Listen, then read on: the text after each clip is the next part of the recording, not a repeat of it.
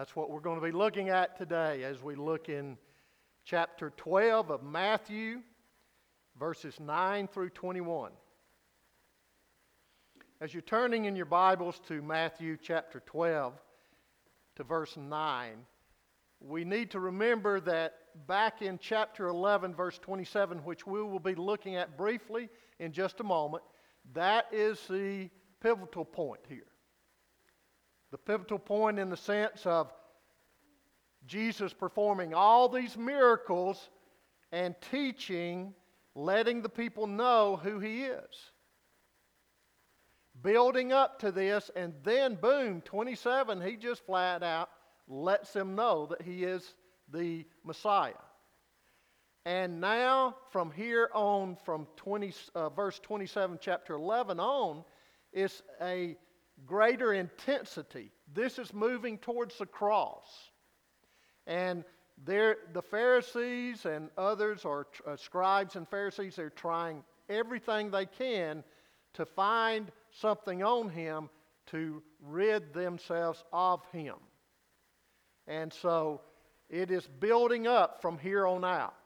And this is the building up process here. So in chapter 12, verse 9, it says, "And departing from there, He went into their synagogue." Now you know it's on the Sabbath.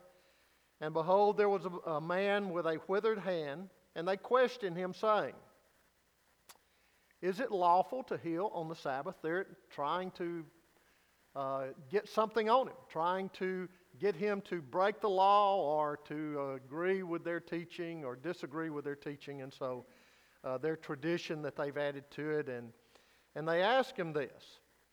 And they question Him, saying, "Is it lawful to heal on the Sabbath?" in order that they might accuse Him. And He said to them, "What man shall there be among you who shall have one sheep, and if it falls into a pit on the Sabbath, will not take hold of it, and will lift it out? Of how much more value then is a man than a sheep? So then it is lawful to do good on the Sabbath." So he asks them the question first. They see the need there, and then He says, so it's lawful to do good on the Sabbath.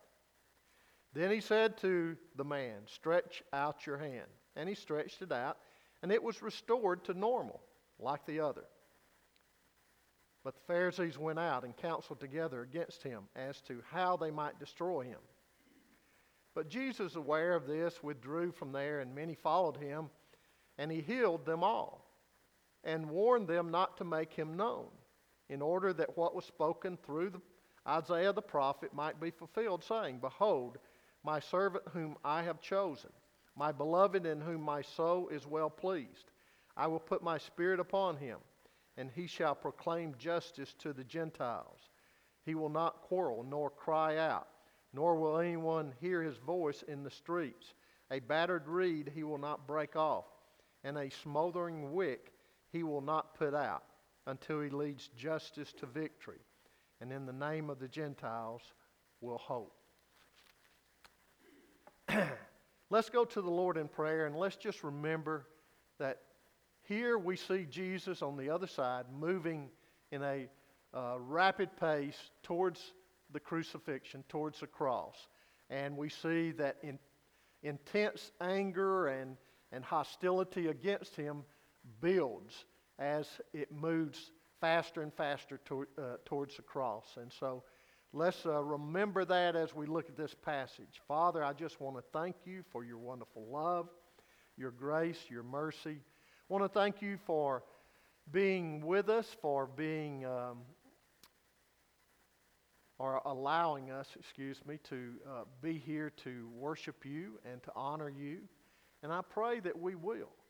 I pray that Your anointing of Your grace will be in such a way that we will be able to experience You the way that You would have us to.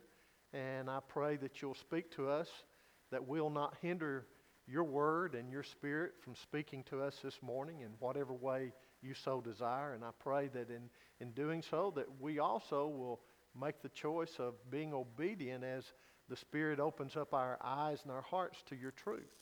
that we will make the decision that you would have us to, so that we can leave this place truly rejoicing, not in some emotional aspect of it, but in the true inner being of meeting with you and allowing you to touch us in a very special way, leading us, guiding us, convicting us, showing us what is needed in our life, and us being submissive to that.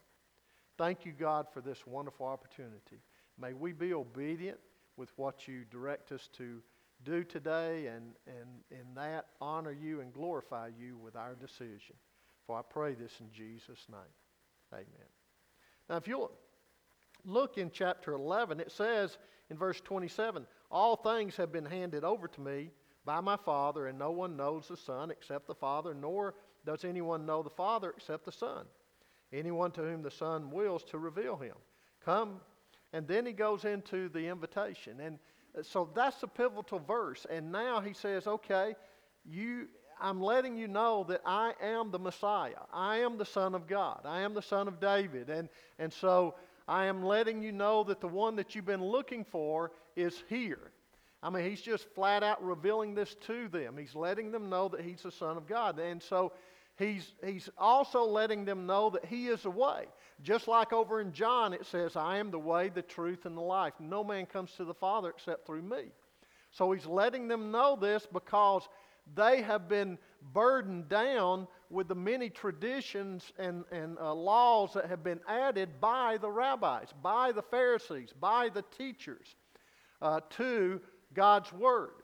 And some of it began as a point of trying to protect themselves from breaking the law. Just like with grapes. Let's say that grapes, it's a sin to eat grapes. God forbid it's not, but let's just say that it is. Well, so somebody eats a grape. What have they done? They've sinned according to that law. Well, what do? Well, you want to protect them, so you say, well, what can we do to protect them and protect us? Oh, anything small and round you cannot eat. So we build a hedge out there because it reminds us of eating grapes, and that's a sin. So you can't do that or you're going to sin. And then you break that law. And you say, how can we fix that? Well, let's go a little bit bigger. Anything round, like a melon or anything. You can't eat it because it might cause you to sin. And so somebody breaks that law. So you go to a bigger hedge, further out, and you say, anyone looking upon any of these round fruits are sinning. So don't look upon them. And then you can't help but look and say, oh boy, I'm hungry, And so you sin. You say, okay. Anyone even thinking about eating it is sinning. And you say, my goodness, how can you not think about eating? You see what it's had? I mean, it's become such a burden. I mean, that's ridiculous, I know, but this is how it's become in trying to protect them because man cannot do that. And God uses the illustration. He says, I am the Lord of the Sabbath. He uses that as an illustration to let them know that God created the Sabbath for man in the sense that so that they could rest. And why? Rest so that they could observe that the Creator is the God that they worship. And He created everything perfectly. And He's sovereign. He's all-powerful. And He's the one that we want to worship. And that's where we truly find rest, by trusting in Him. And so they were to go out and tell other nations, but they didn't do that. Instead, it became inward, and they just kept on trying to protect themselves and building more and more laws or hedges around it, which were just traditions. And so Sabbath had become a point where they would rather work because they had more rest during a day of work than on the Sabbath, trying to observe all these traditions. And Jesus said, I am the Lord of the Sabbath. I'm the fulfillment. What God created the Sabbath for originally was for you to trust in Him who made everything perfect. Now I am the one, since man has fallen, and man sure can't get it there by continuously performing all these works and doing these works. And so I want you to see that, how you failed in that. God never intended you to do that. He intended in you to just trust in Him. And now, since you've sinned, I am going to take care of it once and for all. I am going to be fulfillment. I am the perfection of the Sabbath. I am the perfection of redemption. I am the one and only salvation. And in me, you can truly find rest. And this is what He was trying to teach them and show them. And so He illustrated it by coming here on the Sabbath and doing this, performing this miracle and carrying this out. And they didn't understand the purpose of it still. It was like a hamster. You know, a hamster in a cage. They had become like that. And that's what the law will do to us. And man does this by nature. Man just gets on that wheel and he thinks he's going somewhere and he gets just worn out and he never gets there. Jesus has come to tell them, hey, you hamsters, I'm taking you off the wheel and out of the cage. And I want you to trust in me. That's where you'll find rest. They were to admire God in creation, realizing that He had completed creation perfectly. And now Jesus is saying, now I am fulfilling it all. And you are to trust in me because I am your perfect salvation. But you know, we look at that and we say, how ridiculous. Why couldn't they see this? Why couldn't they understand this? Well, and please, some of the older people here, don't misunderstand me. You're my age and older. Please don't misunderstand me. I'm not running down anything. But when we were growing up, if you grew up in a Christian home, many of you had practices placed on you too, didn't you? Are there any laws according to this Sunday, according to the day of resurrection, the day that we worship the Lord? Or did the Bible come up with any laws that we're to observe for that day? Your mother did. Yeah, mother did. We couldn't go fishing, could we? Couldn't play sports. Now, I'm not saying all this bad. They were trying to teach us the importance of worshiping the Lord. I'm not saying, not taking away from that. I think that part was good. But what I'm saying is, see, we can do the same thing, and we have as the Pharisees. We take that as being part of Christianity. You were a bad person if you did that. Not necessarily, were we? If we went to church. I mean, and you could not wash your car on Sunday, even if you wanted it looking good for those girls that you went to see that night at church. You couldn't do that, not on Sunday. Now, the thought about setting it apart is right. The thought about worshiping God and putting Him above everything else is right. But making laws, you see what happens when we do that a lot of times. We just get further and further out. And we miss the whole point. And we do it. We should respect Sunday. And we should respect, and we should be here. I mean, that took the place in the early church of the Sabbath. It wasn't the Sabbath. It didn't become another Sabbath, but it took the place in the sense of worshiping the Lord, the resurrected Lord. And we should do that, and we should be excited about that. But don't let us become like them in the sense of how ridiculous it becomes by living legalistically.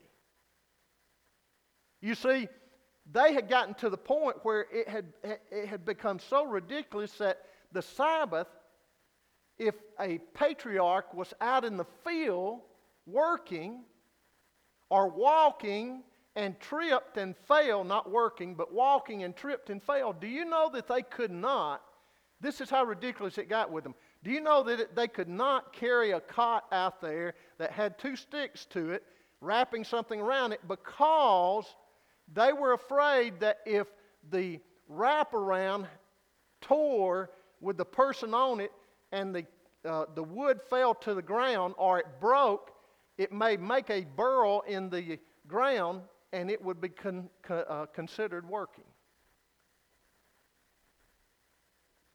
Jesus says to them, I have come for you to find rest in me. Now, people, we either live by grace or we live by works. It's one of the two. Now, that doesn't say that we shouldn't obey the Lord. It just says that let's just make sure that we're not making up the laws ourselves to cover ourselves. Look at the occasion, chapter 9, verses 9 through 14. The time and place of it. Matthew tells us, and departing from there, he went into their synagogue, and behold, there was a man with a withered hand, and they questioned him, saying, is it lawful to heal on the Sabbath? In order that they may accuse him. Matthew helps us understand that the Pharisees' question was not a legitimate question. They wanted to accuse Jesus, it says here. They wanted to place Jesus into a situation where he would either have to break the law or be shown to be subservient to their interpretation.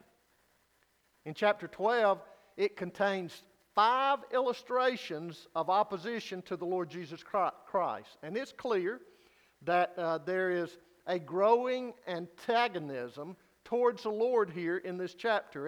And on further on, as the chapters start unveiling themselves, we'll see this.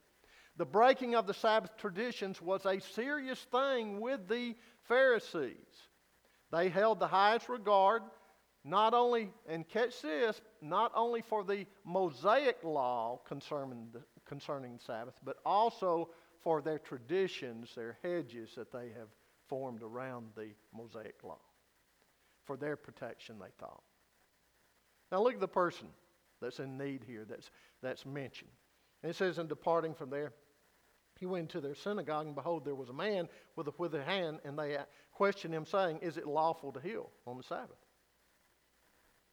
So tradition has it that the man with the withered hand was probably a stonemason, they said, who had been injured with his work, and now his livelihood was taken away from him.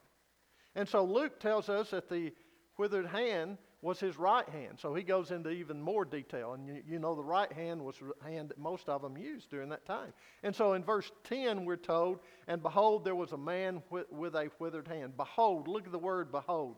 That's very interesting. It's for a notable act.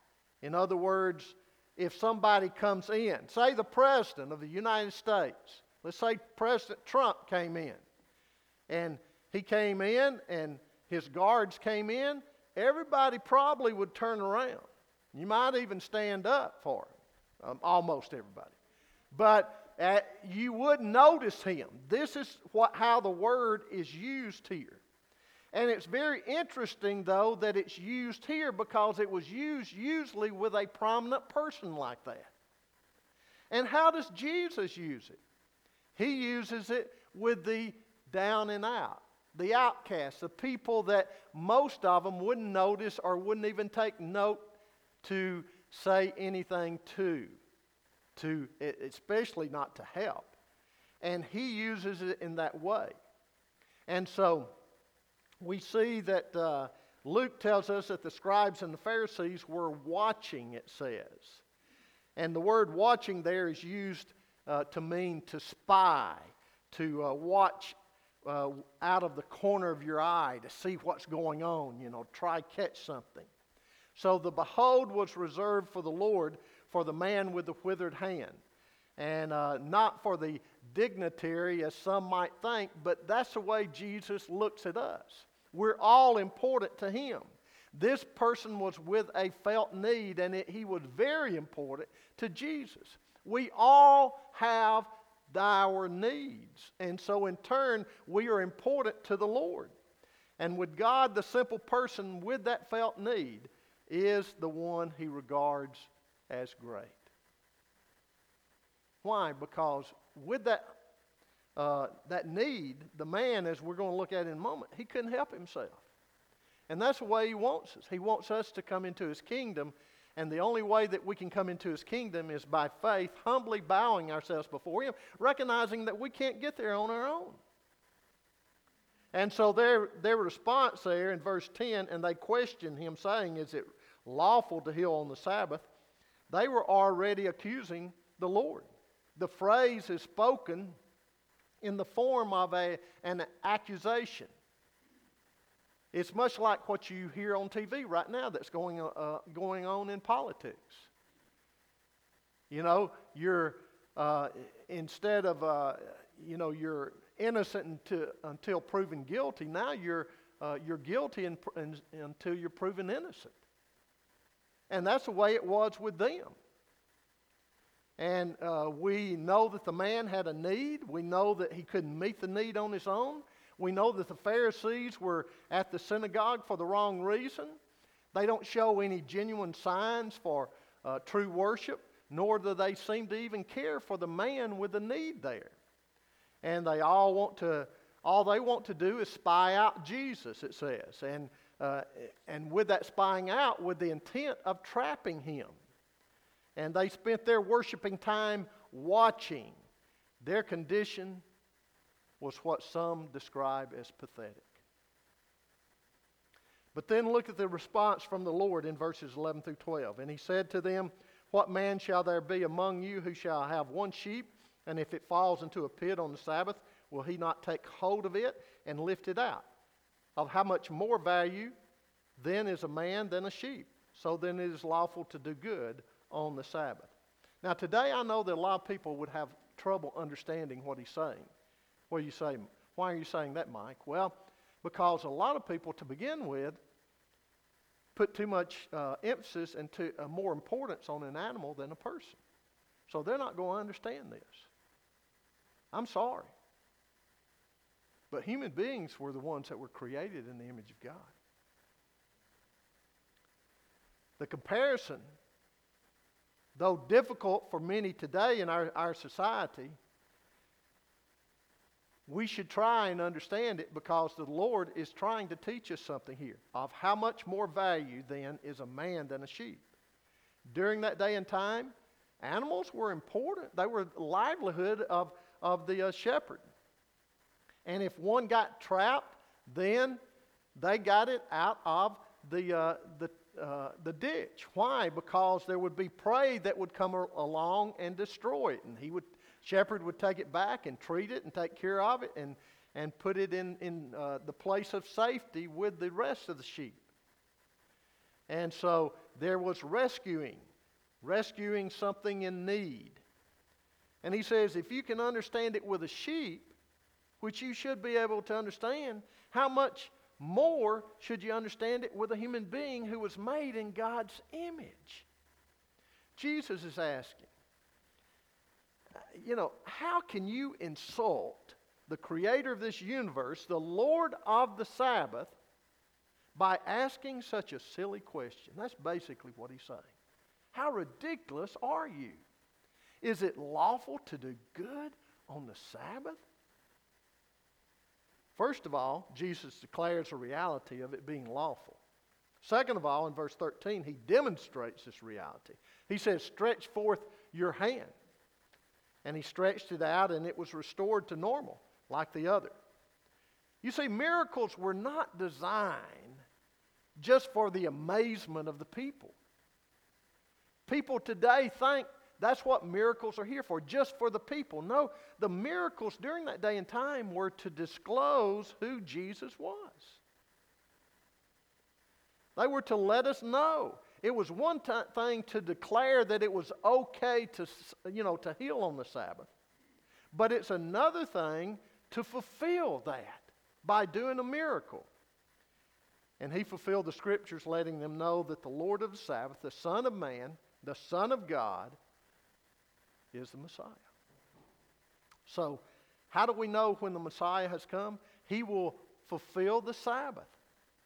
There will be rest in him. He will demonstrate the reality by way of his teaching and his miracles. The Lord's response is really interesting. It says, first, notice the word have. That you have the one that has one sheep. The Lord here is letting us know that his sheep are important to him, and he is a shepherd. 2, the word one suggests the concern of the owner of his sheep. He is concerned about us. And then 3, in the Lukean account, there's an addition that we need to note, and it says, I ask you, is it lawful on the Sabbath to do good or to do harm, to save a life or to destroy it?